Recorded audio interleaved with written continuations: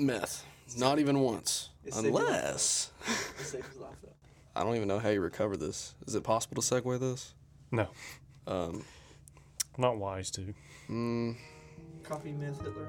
Man, I managed to segue off of freaking dropping. Well, not segues. Welcome to Cross Training, where we look at faith and practice through a biblical lens. That's right. That's right. We're not. We don't do smooth segues anymore. We just take hard rights, hard lefts, like just hard turns. You don't know what we're gonna do. We're like wild caught Alaskan salmon. I do like some salmon. I do as well. But I don't like how this is going already. Well, I'm Matthew Thompson. I'm Mason Simmons. And I'm Tanner Higgins. Yeah, we've descended back into chaos. That's right. That was a horrible. Yeah, this intro has been an absolute daggum train wreck, but we're going to recover it through the content because goodness, we got 2 weeks left. We're about at the end of the book of John. This has been quite the adventure. We kind of just started it just thinking, oh man, it'd be cool to study through the book of John, but this has become a lot more than I think we bargained for, in a good way, of course. Yeah, I would agree. I mean, it's been a good ride, but I'll be frankly honest is that I'm ready to kind of shift gears a little bit because doing in-depth studies, even though it is very rewarding, but it can be also taxing at the same time. I was about to say it can get pretty exhausting. There have been episodes where after we get finished recording, I'm just like, oh, I need a nap. I mean, how many times, Mason, have you? After you preach and after you study and you prepare, it's like you're spiritually and physically drained. Oh, every time. Every time. And so I think to me in itself, this is kind of in the same realm as like studying in depth at Scripture. It can be physically and spiritually draining. Yeah, doing a consistent deep dive through a book of Scripture, it requires you to be in a very specific mindset. I mean, it's been 21 plus weeks because there's been, 2 or 3 chapters that we've split in half. Yeah.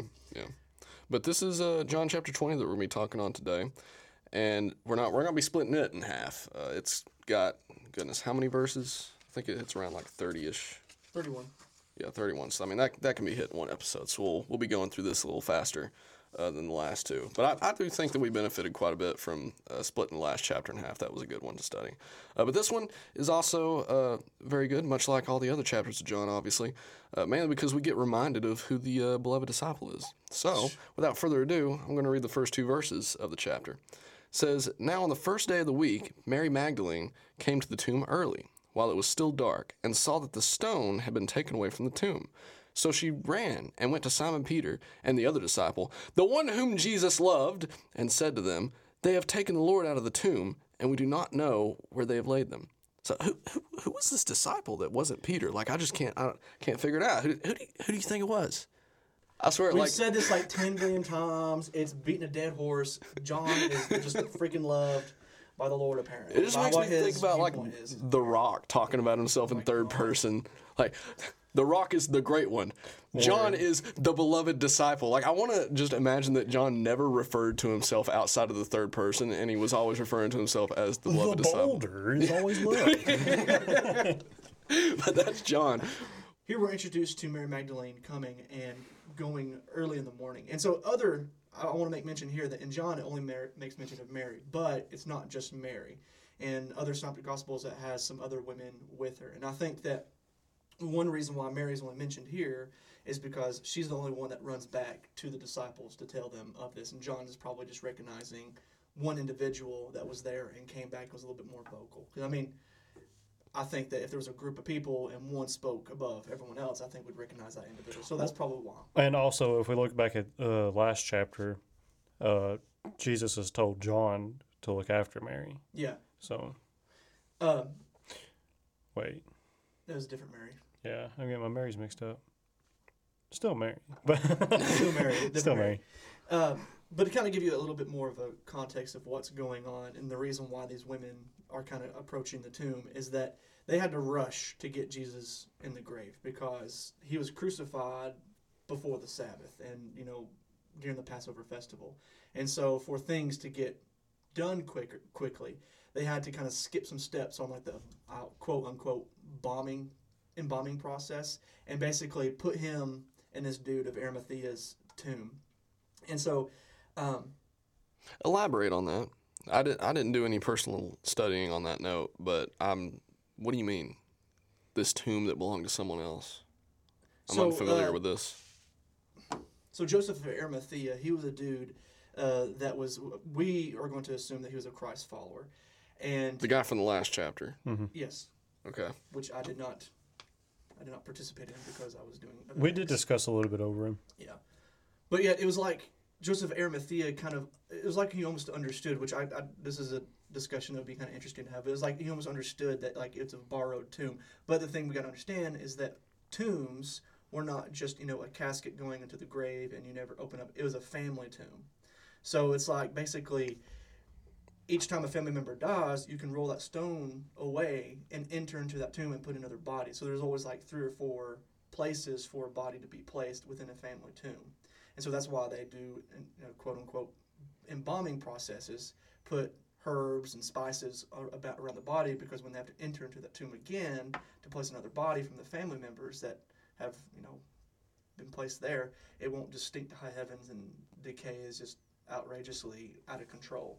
And so that was why the women came, because they had to rush the embalming process, herbs and spices to smell the body. So that's why they're coming basically after the weekend's over to finish that process over to Joseph of Arimathea, which basically not a family member. It's not a family. He's not a family member. So it's not a family tomb for Jesus. It's like a borrowed tomb in that sense. So I mean, the topic can be discussed. Did Joseph of Arimathea understand the concept of what Jesus was talking about, the resurrection? It's like, well, it's just a borrowed grave. Did he understand that he won't be there for long, or is it just like, hey, buddy, you can borrow mine because I've got plenty of room? I don't know. I mean, there's not really much. I don't think. How do we know that was his tomb though, or his family's tomb? Like that's what I'm asking. Like where is that information coming from? Well, I think there's not really one set verse in the saying that this is Joseph of Arimathea's family tomb, but it could be. But it does say that it is the tomb of Joseph of Arimathea. So the most plausible answer is that it's either he bought the tomb, like the property out, or it is actually his family grave, or maybe this Joseph of Arimathea was a rich guy and he bought the property in that sense, bought the tomb, and it's like, Jesus, you can have this. Okay, all right. I don't know. I mean, I'm just going by speculation of what Scripture says. Yeah. That's my best guess. Okay, I just hadn't caught that. So that was when I was reading. I was like, huh. But, okay. I mean, just based off historical stuff, I mean, I think I agree with you 100%. I think it was either his family's, or just, I mean, like you said, somebody's that he had bought for Jesus. I'm not too sure what to think, though, about how if he really understood what Jesus was trying to say about the resurrection. That's interesting. I think it really could go either way.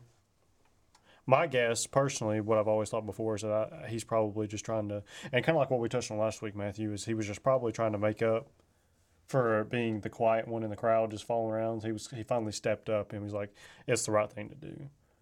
Okay, so this goes back to the previous chapter. Did y'all talk about that much? It sounds like We talked about him, but not in that area.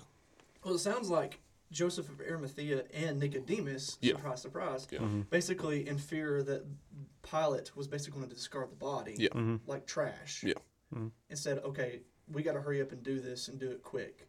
And so it looks like Joseph and Nicodemus petitioned with Pilate, like, let us have the body and let's go bury it properly instead of just put it upon the trash heap of Gehenna, where the dead bodies of criminals lied in that first century context.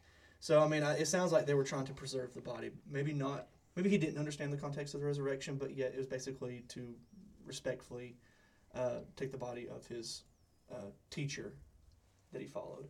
So I thought that was kind of interesting that, first off, Mary Magdalene, she was also a follower that was cleansed of 7 demons. I don't think it was in this chapter. I think that's from Luke. Was it in Luke? I believe, yeah. It wasn't in the book of John. But yet, Mary Magdalene was a woman that was cleansed by Jesus and was personally, in following Jesus. And let's also make a little caveat that this is not Jesus' wife or any kind of sexual relations whatsoever, because if there was, guess what? It would probably be recorded. And so anyone that watches the Da Vinci Code or does this weird, like, Book of Thomas type of study and Is stuff that like still that, a thing?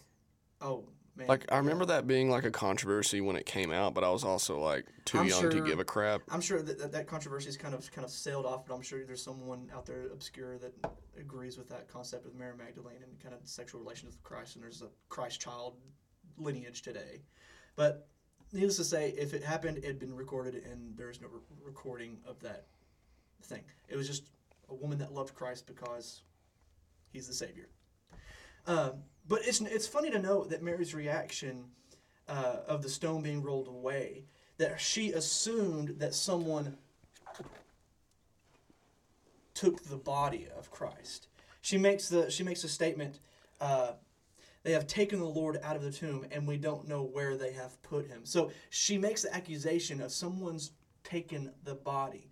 Now, what's your first thought? Who do you think she's referring to? Like, who's she trying to accuse? Do you think she's trying to accuse somebody of someone stealing the body of Christ? I think it's just a general statement. Like, I can imagine her just being panicked, be like, they took her. Or, they took her. They took him. Like, who? I don't know. I'm just saying. He's been taken. They took him. I don't know who they is. Like, that sort of thing, you know? I mean, it'd be like if you walk by a store and, like, you saw signs of it being robbed. Be like, they robbed the store. Like, it's just a general term. I think. That's just my, like, first impression off of it. My only guess would be the Pharisees. And that's because they probably want to, literally and figuratively, beat a dead horse or, beat a dead man. And so here's some things that I'd like to bring up. There are actually several theories or I want to say arguments against the resurrection of Jesus. And this statement that she makes of someone stealing the body is part of this. So there are actually 6 theories of Jesus rising again, arguments against him actually rising. So is the fraud theory, the imposter theory, the swoon theory, the vision theory, the spirit theory, and the heart theory. But there's 2 possible answers or possibilities that people actually make today that she kind of aligns with. So the first one was a fraud theory. So this theory is that the disciples invented the entire thing after secretly stealing Jesus' body from the tomb. So she could have basically said they've stole their body, and the disciples lied about it. It's like, well, we actually stole the body so that, the resurrection, he actually rose again. We'll just go forward and pretend that he actually rose again and continue our ministry. So that's an argument against the resurrection. The second one would be the swoon theory. And Jesus merely fainted on the cross and was later revived by the cool, dark air of the tomb. And I think there are some, and I think there's another part where, like you said, the Pharisees and Sadducees, if they stole the body, and if they were the one that she was accusing, it doesn't make any sense, because then it would make what Jesus said, that I will rise again on the third day, true. So it's basically if the Pharisees and Sadducees stole Christ's body, my opinion, I think it doesn't make sense, because then they're proving Jesus' point, and it gives more validity to the Christians. You know what I mean? Not the slightest. Really? You don't think so? Or you just don't? I don't even think I understand what you're trying to say. If the Pharisees and Sadducees stole the body, they would basically put a point in the Christian camp. Because Jesus said he was going to rise again, and the reason why they sealed the tomb off is so that they can prove that the body cannot come out of the tomb. If they stole the body, then that gives people and Christians and the people of Jerusalem saying, oh, he did rise again. Where's the body? So the only reason why I think they would steal the body is to prove, hey, look, he's dead, to prove that he's dead. And that's my only reason. If they hid the body, then that would give evidence for the Christians. Yeah, I don't think that they would have hid it if they stole it. But I guess I kind of see what you're saying now, that if he wasn't in the tomb, it kind of raises speculation, like, did he raise again? Yeah, no, I see what you're saying now. But since they didn't bring the body forward, then that's showing me that they didn't steal the body. So, and these are all arguments for, like, atheists and Muslims that say that Jesus did not actually rise again from the dead. I know the swoon theory is a big one for Muslims that say, well, Jesus he just was hurt real bad, and in the coolness of the dark cave it healed him. I'm thinking, hold on, now we're assuming that Romans are really bad at their jobs and can't kill nobody. Is that the official term, swoon? Is that the official name of that theory? Because that's hilarious. Swoon. The Swoon? theory. Like, out of all the words to use, swoon? I mean, obviously, I understand that the English language probably functions differently now than it did when that name was come up with. But, like, when I think of swoon, I think of someone making fun of the fact that someone's like, well, that's not even a word you use for feigning. That's something you use for, like, a reciprocation of flirting. Like, if you flirt with someone and they're a fan of what you're saying, they swoon. Like that. See, all these theories, to me, it just doesn't make any logical sense. Yeah.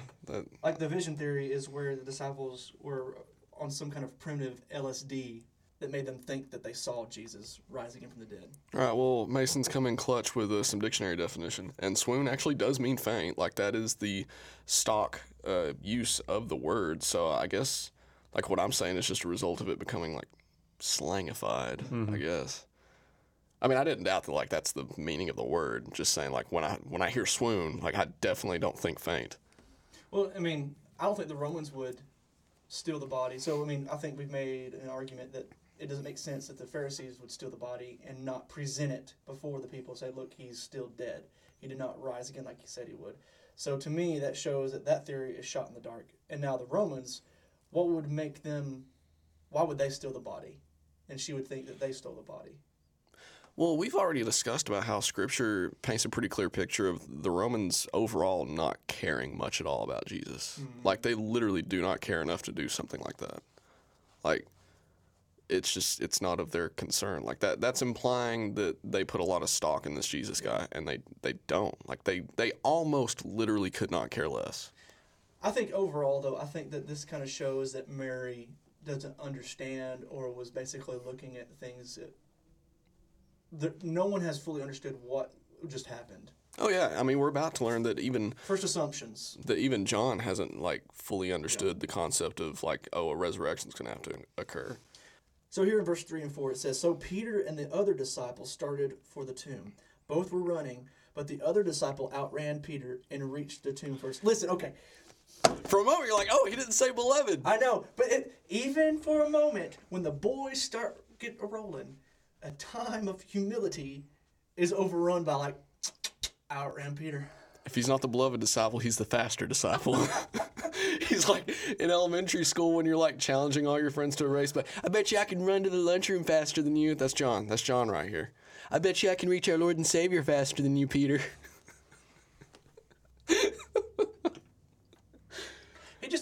I love John to death, but he irritates the fire out of me. I mean, come on. Oh, I love it. Gosh. Because it's funny because, and let's look at this kind of semi-seriously. It's Mark that's, we believe is written from, like, Peter's point of view, correct? The book of Mark. I'm not sure about that. It's either Mark or Luke. I'm pretty sure it's, no, Mark's yeah. Whatever, one of them, Mark or Luke. But an important thing when reading whichever book it is that's theoretically, as far as we know, written from Peter's point of view is it doesn't really hype him up. Like, Peter doesn't brag on himself in that book. And he does include the instance of him, like, walking on water but failing. Like, his failures are there. Or, no, crap, no, goodness, ignore me. It doesn't include him walking on water, but it does include him denying Christ. Like, that's the important difference there. And it really does a good job of painting a picture of, like, how humble Peter has gotten as a result of all the failures that come from him, like, making these big claims and then being taken down a peg. So the contrast between that and then you have John taking every opportunity under the sun and be like, yeah, I'm the beloved disciple. Yeah, I ran faster than Peter. All honesty, though, if you read through the book of John and didn't hone in on those contexts and the clues and the context clues that he is saying that, I don't think he's blatantly pouring himself over that and saying, look at me.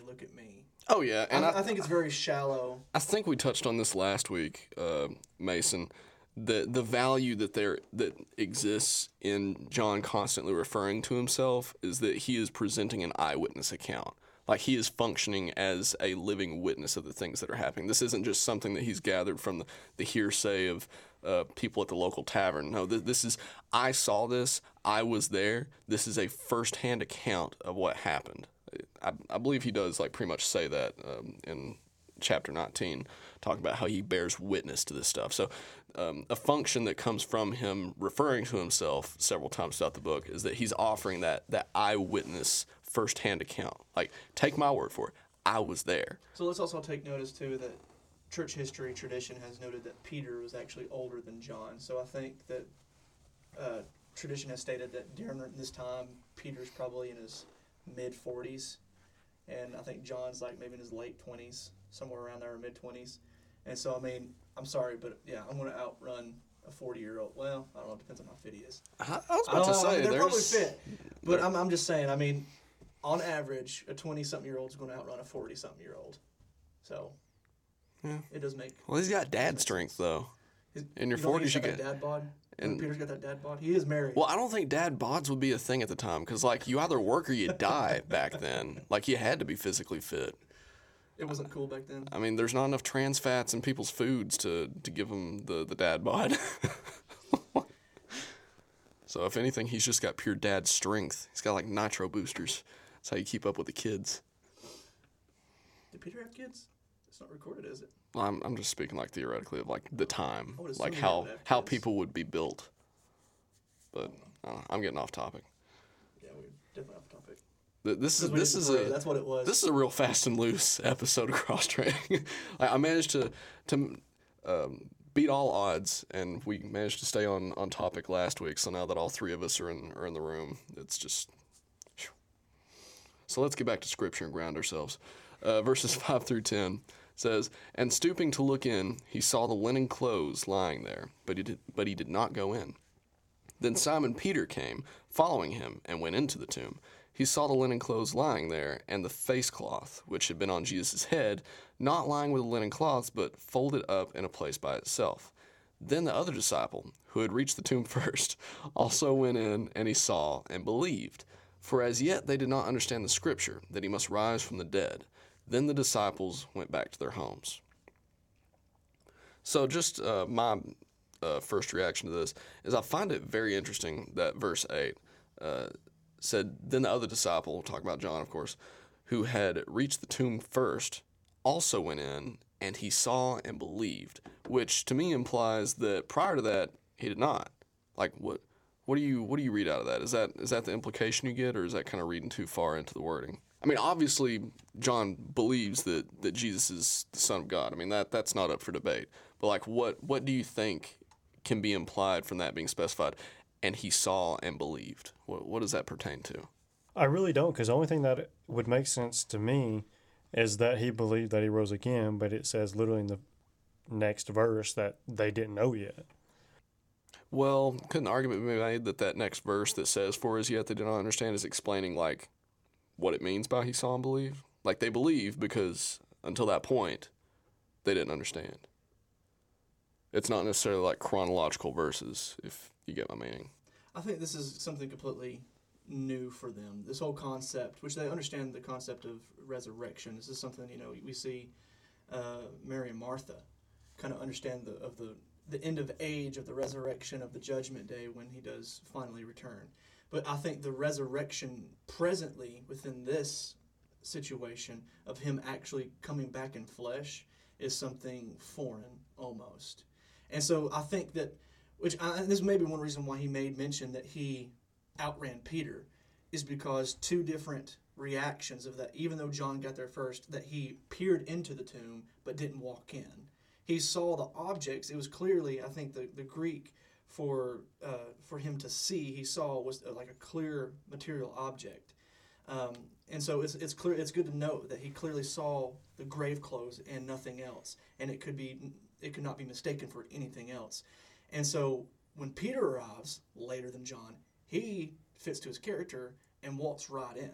Doesn't care about looking and seeing, and doesn't care about any other kind of like stuff going around. He walks in, and then finally John steps up and goes in. So I think once they saw the grave clothes, and this is where I think the way that the grave clothes are kind of positioned, and I'll explain this here in a second, is that it kind of gives them, okay, so he did rise again. I think they kind of caught on some things, but yet I don't think they truly fully understood. It's like he rose again, but what does that mean, rising again? I don't think they understood that he rose again in the flesh, because they haven't met him in the flesh yet. But I think they understood, okay, he wasn't stolen like Mary thought. He has risen again, but what does that mean? There's a resurrection, but yet what does that consist of? So there's something I heard before in the past, and I was like, oh, wow, that sounds great. And then I did some studying, and I was like, okay, no, that's not so great. So I think when it talks about the folded face covering, or in some translations it says the napkin that cover over the face, there is a bad exegesis of this, is where some have stated that this is symbolic of what Jesus did, that Jesus, when he rose again, that he folded up the face cloth and napkin and placed it there. And some people say that there are sources that state that Hebrew tradition, that when they're eating a meal and they leave the table but they're not yet done with their meal, they would get that napkin and fold it and place it on the table to let the servant know that they're not done with that meal, that they're coming back. And this is actually false. And I want us to make this clear. It sounds good, but I think we're reading too much into this. We're looking for symbols that aren't there. So there is not one recorded evidence of first century Jewish practice that this ever appears. And this actually first appears in the Middle Ages. This is actually a Middle Age practice. But we as readers, we need to be careful not to hyper-symbolize things, because if it sounds good and if it feels good, it doesn't mean it's always true. And sometimes, even though something biblically that sounds right, he's coming back. He's folding the cloth. He's not done with the dinner supper yet. He's coming back. It sounds good, but it's not historically accurate. So here's my thing. The reason why I think it's not the folded cloths, or it's just basically a body disappearing and it's just kind of an orderly fashion where it's setting. I think the significance is that it was the orderliness of the grave clothes is that his resurrection was not a chaotic one, but one of purpose. Because think about it, if you're trying to steal the body and leave the grave clothes or of that nature, it'd just be kind of ripped off and kind of just in shambles. You look in the corner of your bedroom of clothing in your clothing basket, it's just rambling there. So it's not grave clothes that are just balled up and thrown in the corner. It's like purposefully and carefully placed there. There's no symbolism there. It's just meaning that his resurrection has purpose and it's not chaotic. Does that make sense? Yeah. Two things. First off, Mason, did you have a response to the wording of that verse? We kind of like going back to the Greek. It literally meant like they did not yet know. They did not yet know that it was from the writings, from scriptures, from which in that time would be the Old Testament, that he was supposed to rise. Like they still didn't yet know that. At the full context of it, or just resurrection in general? So did they think it doesn't tell us that. Or? It literally does not say anything about that, except for they literally did not know. Let's see. So do you think that means that verse 9 is explaining what verse 8 is saying? Like, when it's saying that they also went in and he saw and believed, like that's a reference to them, like not understanding the scripture yet, like that's them, like the gears turning in the head. Like, is that kind of what can be surmised from that? Yeah, probably. So I would say that here John probably finally understands, because he did not know before that point what Jesus was saying. So I kind of would say that 9 is feeding off of 8. Verse 9 is feeding off of verse 8, saying, before this moment, he didn't know yet. He still didn't know.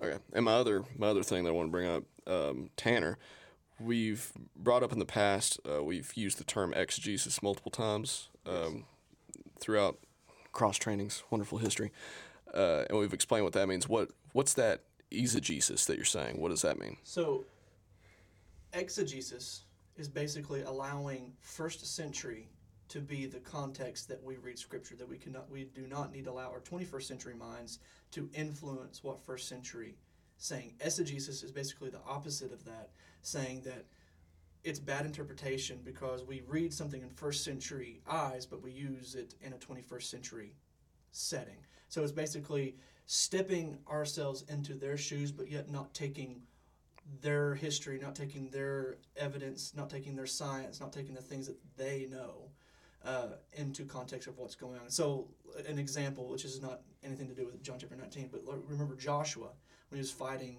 the battle, he said, allow the sun to set still. We cannot say that in a sense of like, because he thinks he's going off of a flat earth type of context, because that's what they think, that the earth is flat and the earth is the center of the universe and it rises and sets and stuff like that. In all context, in reality, the earth is the one that sets still and is not rotating. The sun is not setting still, but to his perspective, it is setting still. We cannot say that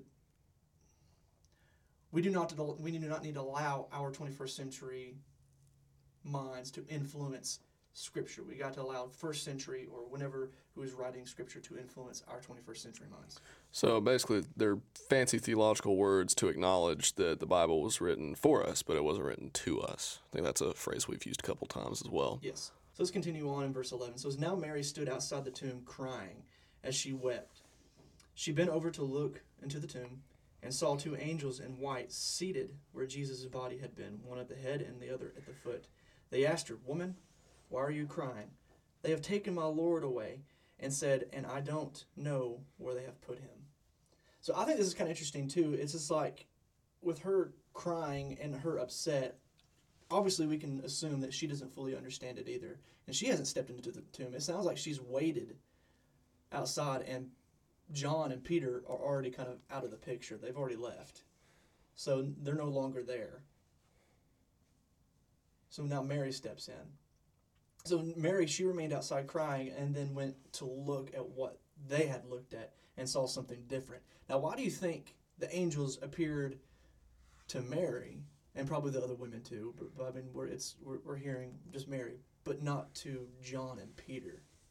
I'd say due to the fact that Peter and John were around Jesus so much, it's kind of on them they have more resources mentally to kind of piece together what's happening, whereas Mary Magdalene, there's more reason to believe that she needs a little bit more of a kind of a jump start to kind of get her head wrapped around like what's going on.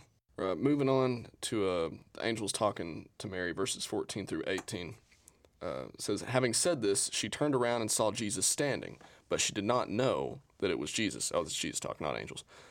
Jesus said to her, "Woman, why are you weeping? Whom are you seeking?" Supposing him to be the gardener, she said to him, "Sir, if you have carried him away, tell me where you have laid him, and I will take him away." Jesus said to her, "Mary." She turned and said to him in Aramaic, "Rabboni," which means teacher. Jesus said to her, "Do not cling to me, for I have not yet ascended to the Father, but go to my brothers and say to them, I am ascending to my Father and your Father, to my God and your God." Mary Magdalene went and announced to the disciples, "I have seen the Lord," and that he had said these things to her. So, opening statement, why doesn't she recognize Jesus? I haven't answered this, but I mean, just to get a conversation rolling, I'd like to present that question to the class. I don't think that he's hiding his identity from her. I mean, there's a possibility for that. I mean, there could be a thing that he could be blinding her eyes in the sense of shading the reality that that's the Messiah. But I think that, like I said, the human element of her, that she's so upset and she doesn't understand that he's risen again, even with the angels there, and she's not understanding what's going on, is that so she's not expecting Jesus being right behind her. And with the tomb being around a garden, she's expecting that's just a garden. And asking a question like, "Why are you crying? Who are you looking for?" That's not a trick question by Jesus, but yet that sounds like a statement that someone just randomly walking by asking a woman in distress of, "Why are you crying? Who are you looking for?" But to Jesus, this isn't, I don't think it's a trick question, but a question to break through Mary's unbelief and forgetfulness, almost, you know? And I can see Jesus asking the same question to us today, to be honest. Yeah, my response to the question that I posed, unless, Mason, you want to pop up with anything. Okay. I think there are two possibilities, and I'm open to either one of them, and there are two very different answers. One, I think it could be as simple as, like I joked about just a few minutes ago, that Mary's got so many tears in her eyes that she can't recognize who she's looking at. I mean, if you've ever really just been weeping, like, if you're letting those tears sit in your eyes, like, you can't see anything. Like, everything's just a blob. Not that I would know, I don't cry. But the Real men don't cry, okay. I mean, honestly, did Jesus ever cry? The Bible never says that Jesus wept, okay? But anyway, option number two is that, I mean, Jesus has come back from the dead. He's got his glorified body, correct? So, wait, I'm getting a head shake. I would say no, mostly for the fact that he says, "Don't touch me." We're going to talk about that because that's an interesting. Well, I know he hasn't statement. ascended yet. Yeah. But he's got to be. I mean, I'm not trying to say like hard and stone fact because I know Tanner's getting ready. Like he's just waiting to shut me down. No, I'm not going to shut you down because I was perplexed by that statement. Because why would he tell Mary that, but yet allows Thomas to touch her? In theory. In theory. Why y'all keep calling Jesus sir, bro? Sorry. I mean, he's the forgotten son. He's a woman, evidently.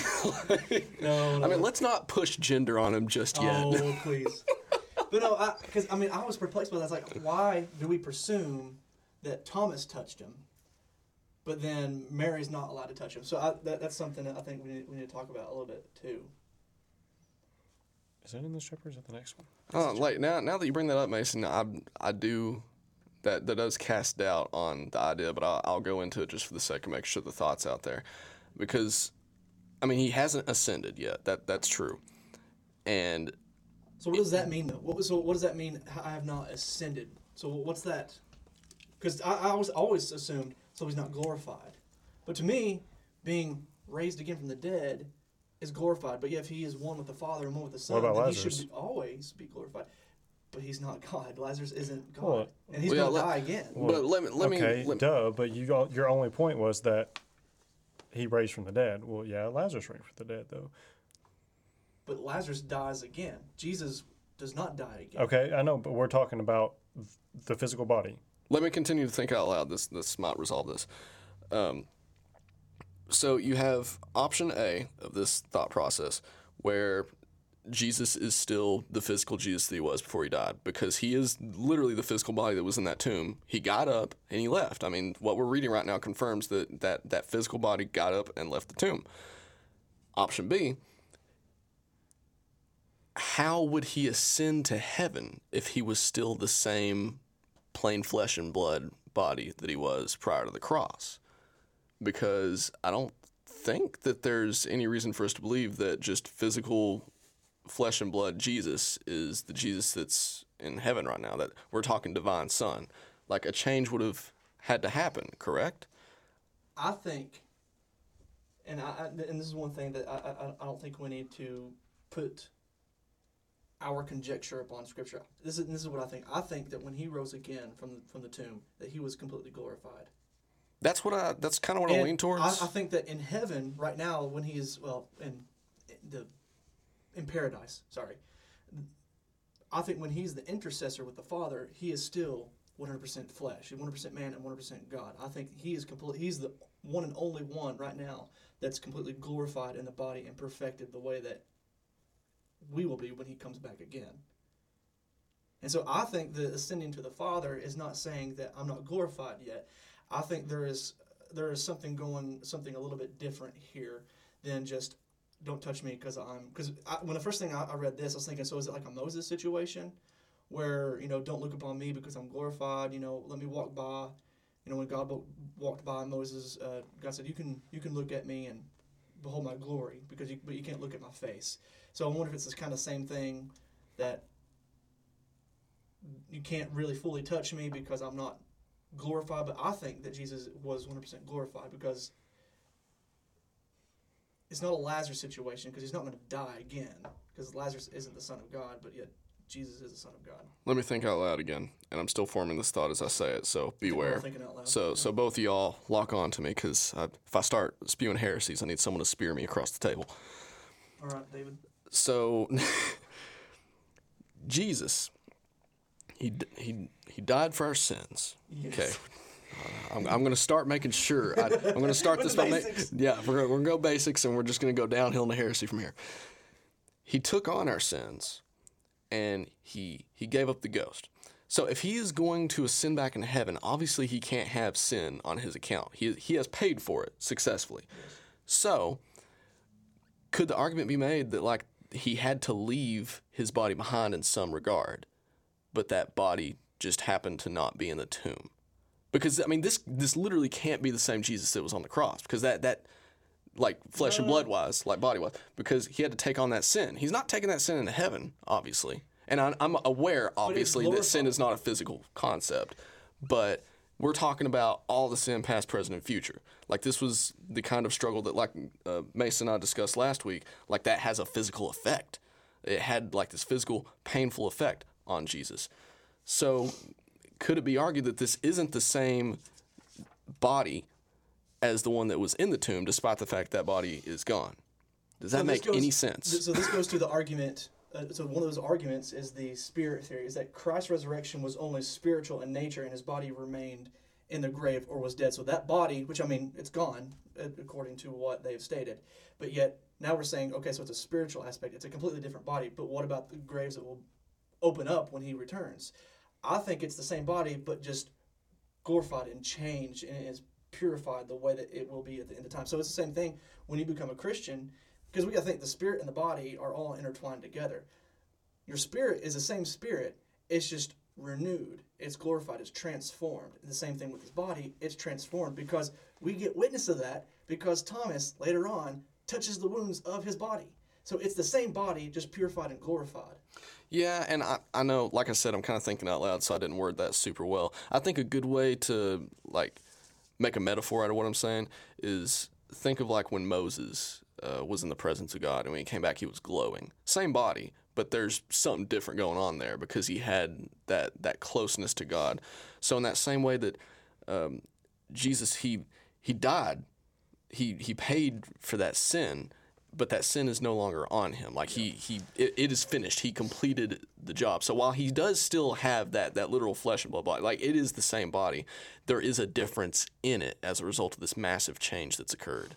Does that make a little more sense? Yeah. So let me tell you, Mason and Matthew, and what I think about this text of the difference between Mary not touching him or clinging to him versus Thomas possibly touching him, is that I think there's some translation issues here almost. Is that Mary's reaction is to hug and to cling to their Savior, not just like, she's a very emotional person. If I saw my Savior there and I recognized it, I would want to cling to him.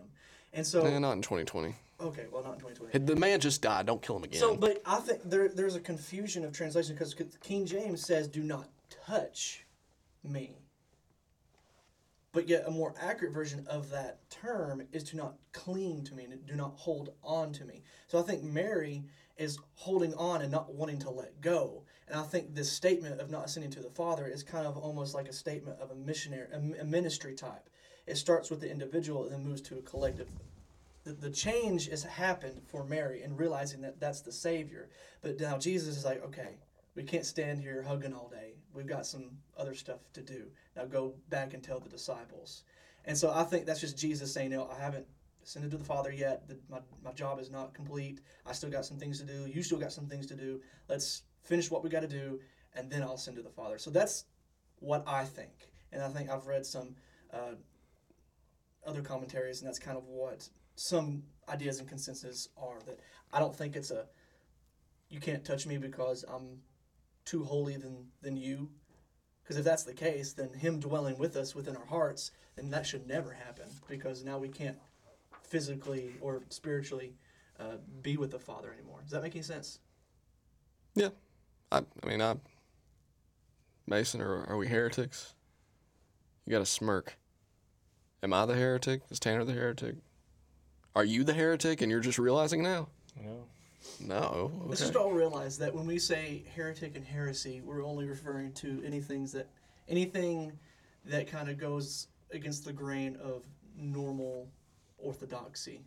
So it doesn't mean that you're not a Christian. It just means that you got some weird ideas. Well, and I'm just being sarcastic.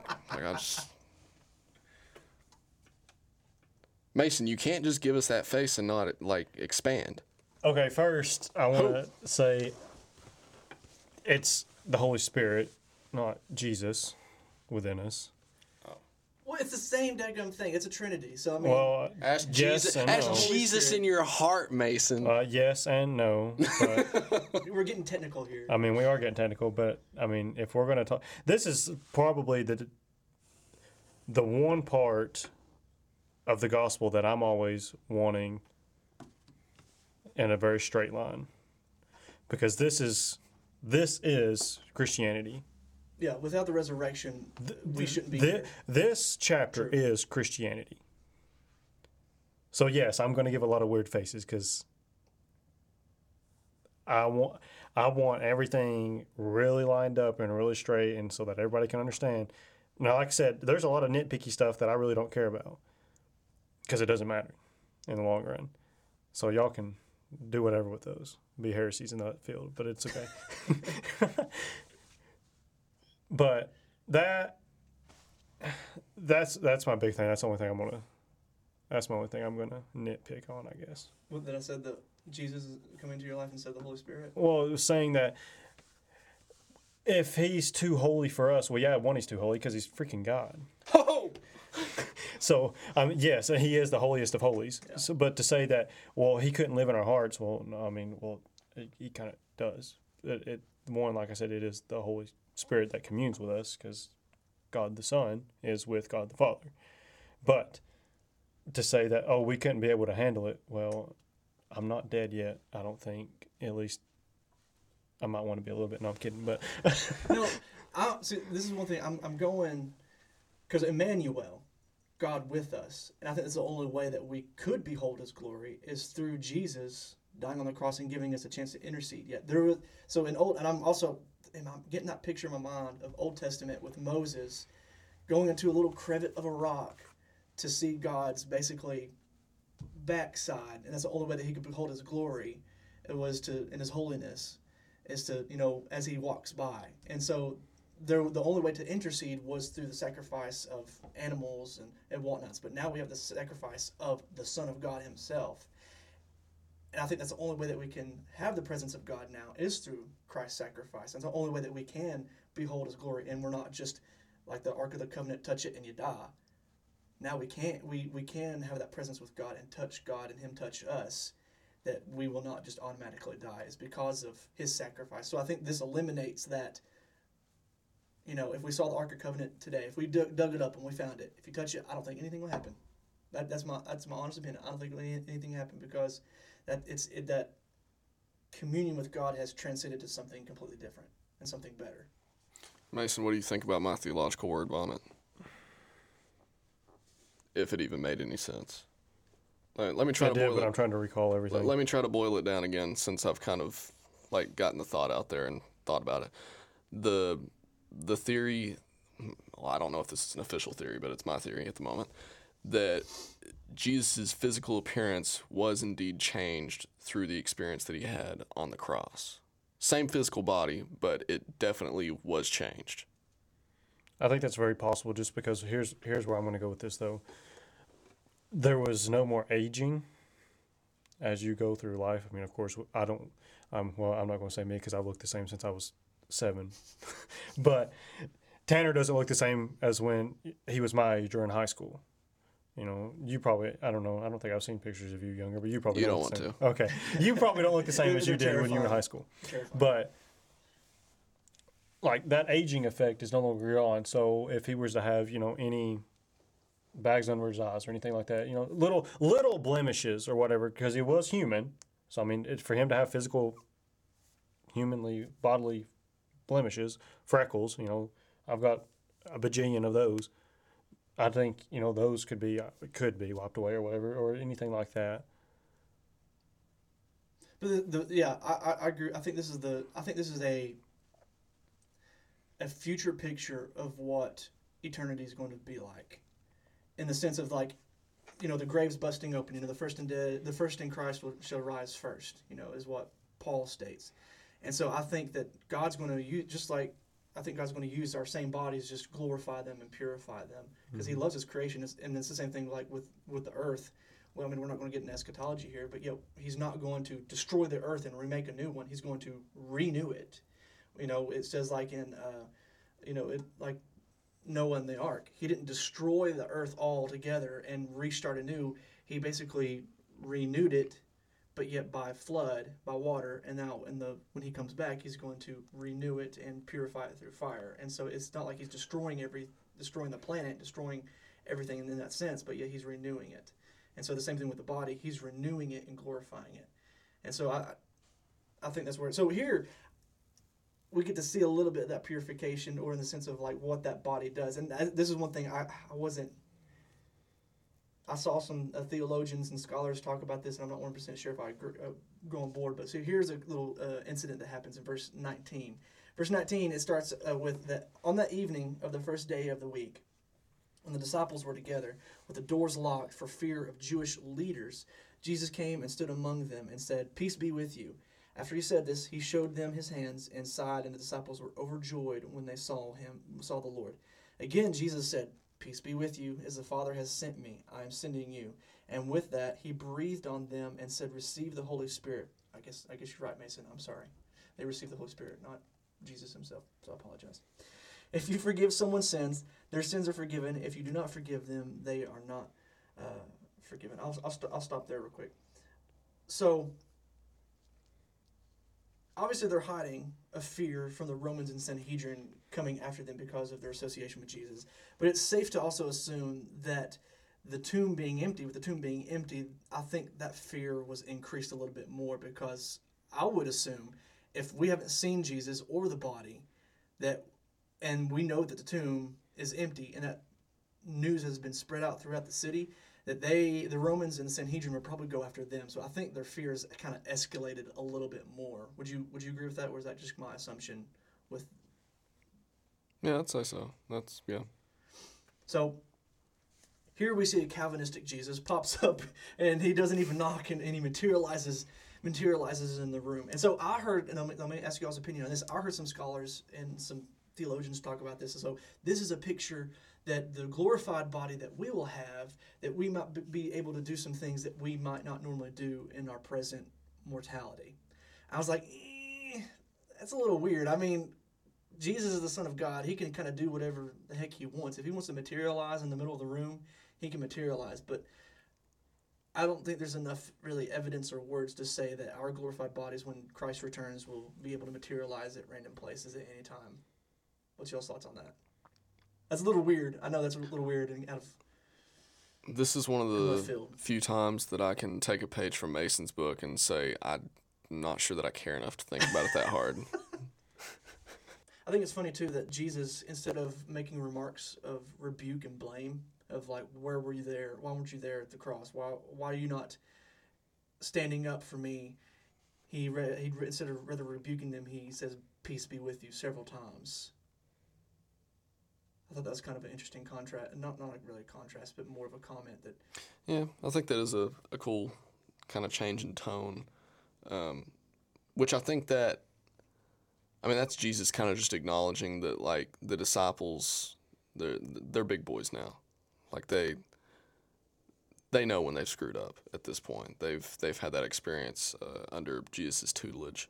And I think that that's backed up even more by verse 23, where Jesus is giving them quite an amount of authority.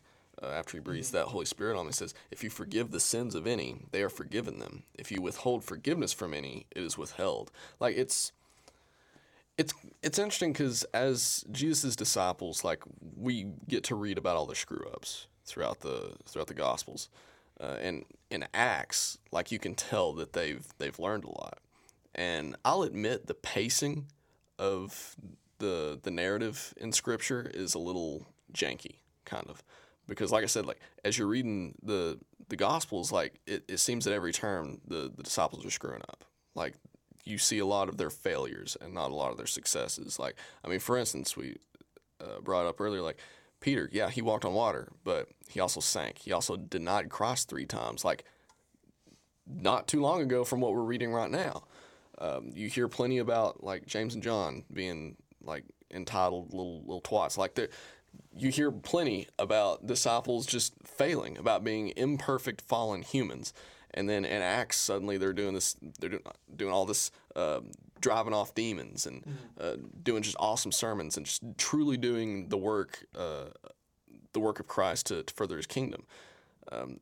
It's clear to the reader, if you kind of read between the lines, that they learned a lot from being Jesus' disciples. Them being named Jesus' disciples wasn't Jesus saying, "You are exceptional humans, and you are going to be better than anyone else at following me, so I choose you. You are the chosen ones to be perfect." No, that was the beginning of a tutelage under Jesus to learn from Jesus how to be like Christ. And they learn from these failures and become better. So it's clear that Jesus now sees this is the time. I mean, the plan has been completed from his death on the cross. It's like, it is time for you guys to take some responsibilities. What do you think about the authority statement that he gives to the disciples? If you forgive anyone's sins, their sin is forgiven. If you do not forgive them, they are not forgiven. Isn't that Jesus' job to forgive sins? That's like I said, that's a big deal. I honestly don't know what to make of it. Do you not think he maybe is talking to the Holy Spirit that has now come down? Shoot! What? Dang it! Ah! Because now we are ambassadors. We are people that speak on Christ's behalf for him on earth. So I totally agree. Well, now I feel like a daggum idiot for going on that little couple-minute long tirade. That, man, Does that doesn't really refute what you said. It's just... Well, sort of. I don't know. That's not how I read it, so I was speaking out of... He was so confident. Dang it! Do you think that Jesus had a tic-tac when I'm sorry, Matthew. Do you think Jesus had a tic-tac when he breathed upon them? It says that he actually breathed. Do you think he actually went... Rona. Open up, boys.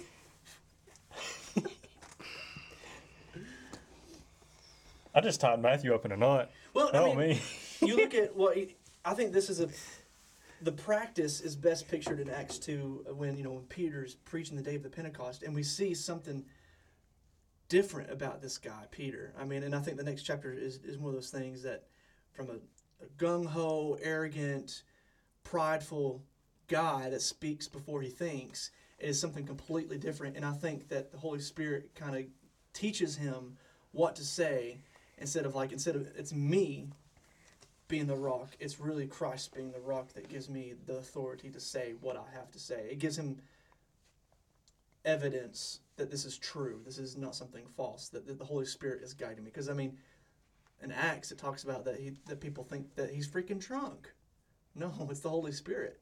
It's just like, that's why I'm able to talk the way that I talk, and it's because the Holy Spirit is guiding me. So that's Christ working through Peter that has loads of screw-ups. And it's funny that we have that same authority through Christ, through the Holy Spirit, obviously. Not me, myself, not Tanner Higgins, but through the Holy Spirit. Well, let's read about a disciple that I can personally relate to as someone that just doesn't seem to get it until a little later. Good old Thomas. Verses 24 through 29 says, Now Thomas, one of the 12, called the twin, was not with them when Jesus came. So the other disciples told him, We have seen the Lord. But he said to them, Unless I see in his hands the mark of the nails, and place my finger into the mark of the nails, and place my hand into his side, I will never believe. 8 days later, his disciples were inside again, and Thomas was with them. Although the doors were locked, Jesus came and stood among them and said, Peace be with you. Then he said to Thomas, Put your finger here, and see my hands, and put out your hand, and place it in my side. Do not disbelieve, but believe. Thomas answered him, My Lord and my God. Jesus said to him, Have you believed because you have seen me? Blessed are those who have not seen and yet have believed. Mm-hmm. So when I was reading that, and I was kind of reading along with your notes, Tanner, I like what you're saying about it's not doubting Thomas, but rather it's refusing Thomas. Because, I mean, my whole life, it's been doubting Thomas. Like, this is Thomas even after all's said and done, after he's been, well, no, he hasn't had the Holy Spirit directly breathed on him yet. That's right, like physically. You have him doubting Jesus. Like, what the crap? He's one of the disciples. He didn't get kicked out. He ain't Judas. Why is he over here still disbelieving? Like, again, you're reading about disciples just failing at every turn. But Tanner, I'd like you to go a little in depth about the logical side of Thomas that you can read into if you want to go between the lines. I mean, there's really not really much in depth you can talk about that because, I mean, Thomas is a dude that thinks rationally just like we as human beings try to do. I mean, it makes sense. He saw him die. To him, it doesn't make any sense why someone that he saw die or hear all this, that the Romans are dang good at what they do, that why should they be alive? Maybe that goes back to what that vision theory that they were talking about. Y'all are just tripping on acid, man. Y'all are crazy. doesn't make any sense that he should be alive. So, I mean, logically, it makes sense that he should not be alive. And so for us, I think not only us as Christians and atheists and people like that, they want solid evidence of a creator. They want solid evidence that Jesus is here. And so that's what Thomas is doing. And I agree. I was like, man, he's not down. He doesn't believe. Yeah, and I mean, I know that an argument can be made that, like, obviously if the disciples are telling him something, he should be quick to believe. But also keep in mind the disciples are people. They're fallen human beings. So I don't think we need to completely just, like, crap on Thomas because not even 3 days ago, Peter denied him. Yeah, exactly. Like, the disciples aren't exactly flawless arbiters of truth. Now, let me also make mention is that I think we've made this before. I made a statement of this before episodes ago. You know, when we first started talking about this when we first got on the podcast, is that thinking rationally and logically is not bad, because when it comes down, I think it's a good tool to help us defend the faith apologetically. Because when our faith is shaken, I think we can go back to logic of Scripture and logic of our Creator too. So I mean, I don't want to put too much shag on Thomas, because we do the same thing. We do. I mean, there's times of doubt or unbelief when it's like, man, that doesn't make any sense. But then we need to go back and allow faith and logic to come together to give us security in that. So the statement that he makes, it's like a bold claim. Unless Jesus comes up here and I stick my finger in his side and I stick my finger in his hands, I ain't going to believe it. So it's basically like the same statement that you've heard atheists make. It's like, I'm not going to believe in God unless he comes down and walks through that door. It's the same statement. And I think it's funny that Jesus, sassy Jesus, I almost want to say, he abides by that, and poofs, 8 days later, he comes in and does the same thing and says, Thomas, come over here and place your fingers in my side and in my hands. Come on. Proof's in the pudding. Come on, do it. So it's like he was like, okay, if you wanted to. You know, I think an argument can also be made that this isn't necessarily sassy Jesus, but this is satisfied Jesus. Because was it not Jesus that said that, like, you need to test the prophets? Like, make sure that they're not, like, making claims that don't check out, and if they are making claims that don't check out, then they're a false prophet. Jesus didn't have to, though. He didn't have to come and appear. But he made it clear, like, cater to Thomas's needs. If people claim to be like the Son of God, if people claim to be prophets, but they're out here making inaccurate statements, like, test the prophets, make sure, because if they're real, they're not going to mess up. So here you have Thomas, and I mean, I feel like the argument can be made very rightfully doubting, like, wait a second, you mean to tell me I saw him die? We got to make sure this dude's legit. Like, this isn't some impersonator, like you said, one of the theories to discredit Christ's resurrection. We got to make sure that this isn't just some impersonator. He needs to have those marks. Like, just some dude that happens to look like Jesus isn't going to have holes in his wrists. Like, I need to see those are tatted some proof. on, bro. So here you have Jesus showing up and be like, hey, look at you remembering what I said. All right, hey, look, holes. I'm glad you said that, because I read ahead when we were on the last little section, and I've been wanting to say this, but I was debating it, because it could be complete heresy, but I'm glad you brought that up, because now it's relevant. Mason? He's going down heresy? No. I just wanted to know if y'all had ever heard anybody hear this, because I know you said you had a list of theories, and I wanted to know if it was one of them. But since you referenced this, I'm assuming it is. You said an impersonator that just happened to look like Jesus. Who did we say looked like Jesus? Thomas. Who was not at the meeting? Dang it! Ah! And he came back 8 days later, right? So I don't know, like you said, I don't know what kind of marks somebody could have put on their hands, but 8 days is a pretty good, like, long enough time for a minor injury to heal. Minor one, yeah. No, he couldn't have just stabbed himself like Jesus was nailed, and it healed in 8 days. Absolutely not. But, I mean, he could have poked a little hole in himself or...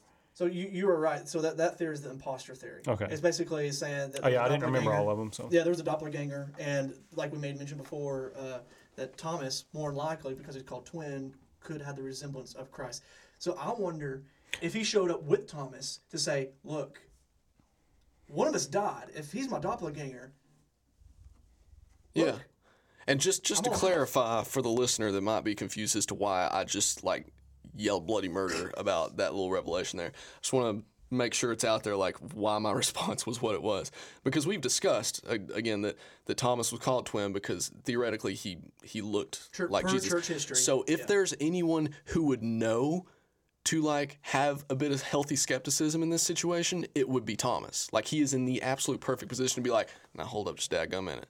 If people can get me confused with Jesus because we look alike, again in theory, then I need to make sure that someone isn't pulling the exact same trick that people assume I'm pulling all the time. So he would be he's the absolute perfect person to be in this situation. So it's like he's almost appealing to his skepticism by showing evidence, in which Jesus doesn't always do that with us. I mean, I'll say that. I mean, the Holy Spirit doesn't always reveal that sense to us. I mean, he's not walking in the door and saying, I exist to every atheist. But yet we have general revelation and then special revelation through Scripture. But Thomas I think it's just a special occasion here. Because, I mean, Jesus is resurrected, and he does show his form to them. So what do you think about this? Because I know you made mention earlier, so the difference of touching Jesus between Mary and Thomas. We know that Mary touches Jesus and clings to him, and then Jesus makes the invitation, or he appeals to that statement that Thomas made of like, let me put my fingers in your side holes and your hand holes and stuff like that. So it really doesn't directly say that Thomas touched him, does it? Yeah, and I'll admit this is kind of a stretch. I will acknowledge that. But if you wanted to make the argument that Jesus is already in his glorified body and thus can't be touched by mere mortals, and that's why he borderline rebukes Mary for wanting to cling on to him. Again, it depends on what argument you're wanting to make. I don't agree with that. That's why I'm saying this is kind of a stretch if I'm being completely clear here. Because, I mean, let's read the exact wording in verse 27. Then he said to Thomas, put your finger here and see my hands, and put out your hand and place it in my side. Do not disbelieve, but believe. And then 28 says, Thomas answered him, my Lord, my God. There is no indication that Thomas followed through with actually touching.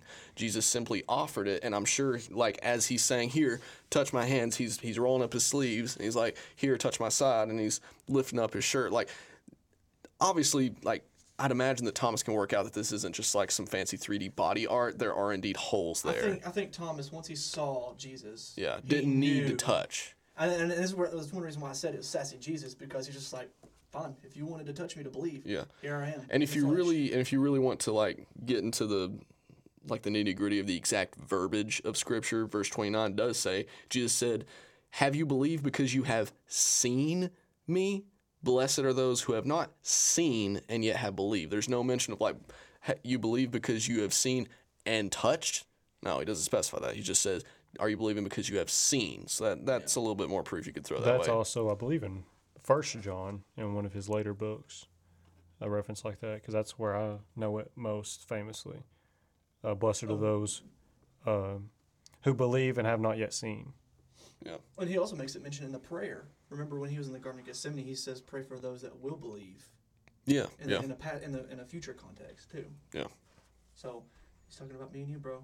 John looking out for us, even though he was number one. Oh, yeah. He's like, you guys are cool too, I guess, though. So let's read the verses that cap this chapter off. Verses 30 and 31 reads, Now Jesus did many other signs in the presence of the disciples, which are not written in this book. But these are written so that you may believe that Jesus is the Christ, the Son of God, and that by believing you may have life in his name.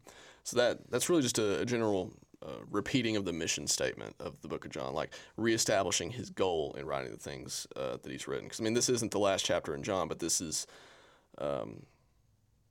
kind of this is the end of the chapter in essence, whereas the next chapter is kind of an epilogue of sorts. Yeah. Well, and to us too, like if you read the last verses of chapter 21, it basically says the same thing. Is that John says, if all the works of Jesus was written, none of the books could contain them in the world. And that's a wonderful statement. And here, I think John, he's conceding that the book that he has written is incomplete of Jesus' works, but it is complete in the message and the nature of what Jesus came to do. And there's specific things that he wrote in this book for his message to get across that Jesus was the Son of God. That was his purpose. And I think that he's like, okay, I could write more, but it's just repetitive. You know, I've already made my evidence claims of here that I was an eyewitness to this, and this is what is the truth by what I've stated, and you can take it or leave it. But if I write anymore, to be honest, it'd be just kind of repetitive. And so I think what he wrote down was intended by what he was led by the Spirit. Yeah, he said exactly what needed to be said. Like the book is custom engineered to be the perfect revelation of Jesus as the Son of God. And if you need more than what's in this book, then something else is wrong with you. Well, that's one reason why I think that a lot of people, for new Christians, John is always like one of the first books that people go to, because It's no nonsense. Yeah, it's straight to the point, clear cut, and to me, it's probably the most easily accessibly read. Well, books. if anybody's paid attention to like how our last couple Sundays has went, if you look at the first chapter of Matthew, what do you have? A bunch of begats. You know, the lineage. And I mean, while as fascinating as those can be for a new Christian or somebody who's wanting to read history like that, especially for someone, you know, like me that doesn't care a whole lot just for general history, just that's pretty boring. Yeah. If you want to like preach the good word of mathematics to someone, you don't start out with like finite trigonometry. No, you give them 2 + 2. We start with there. And pi and stuff like that. Yeah, 2 + 2. That's elementary. I remember there was a class called like finite mathematics, and I wanted to sound smart, but I don't know if finite trigonometry is a thing. But anyway, that's chapter. Goodness, which chapter is this? 20. Yep, Yeah. One more chapter. One more, and then our first season will come to a close. So we'll see you next week. As always, we have our social media links in the show notes. We got our email there, so you can blast us with hate mail. Let us know how we need to get our crap together for the first couple minutes of the episode. But Listen, until if we ever get our crap together, that's gonna be a scary episode. I mean, I feel like that's part of the appeal of this podcast. It could not be clearer that we're a bunch of laymen that. Oh, we're lame. We're lame men. The only qualification we have for doing this podcast is that we love Jesus. Like we want an excuse to come together and talk about him. The only authority you have, Tanner, is to give us the magic words. Peace out.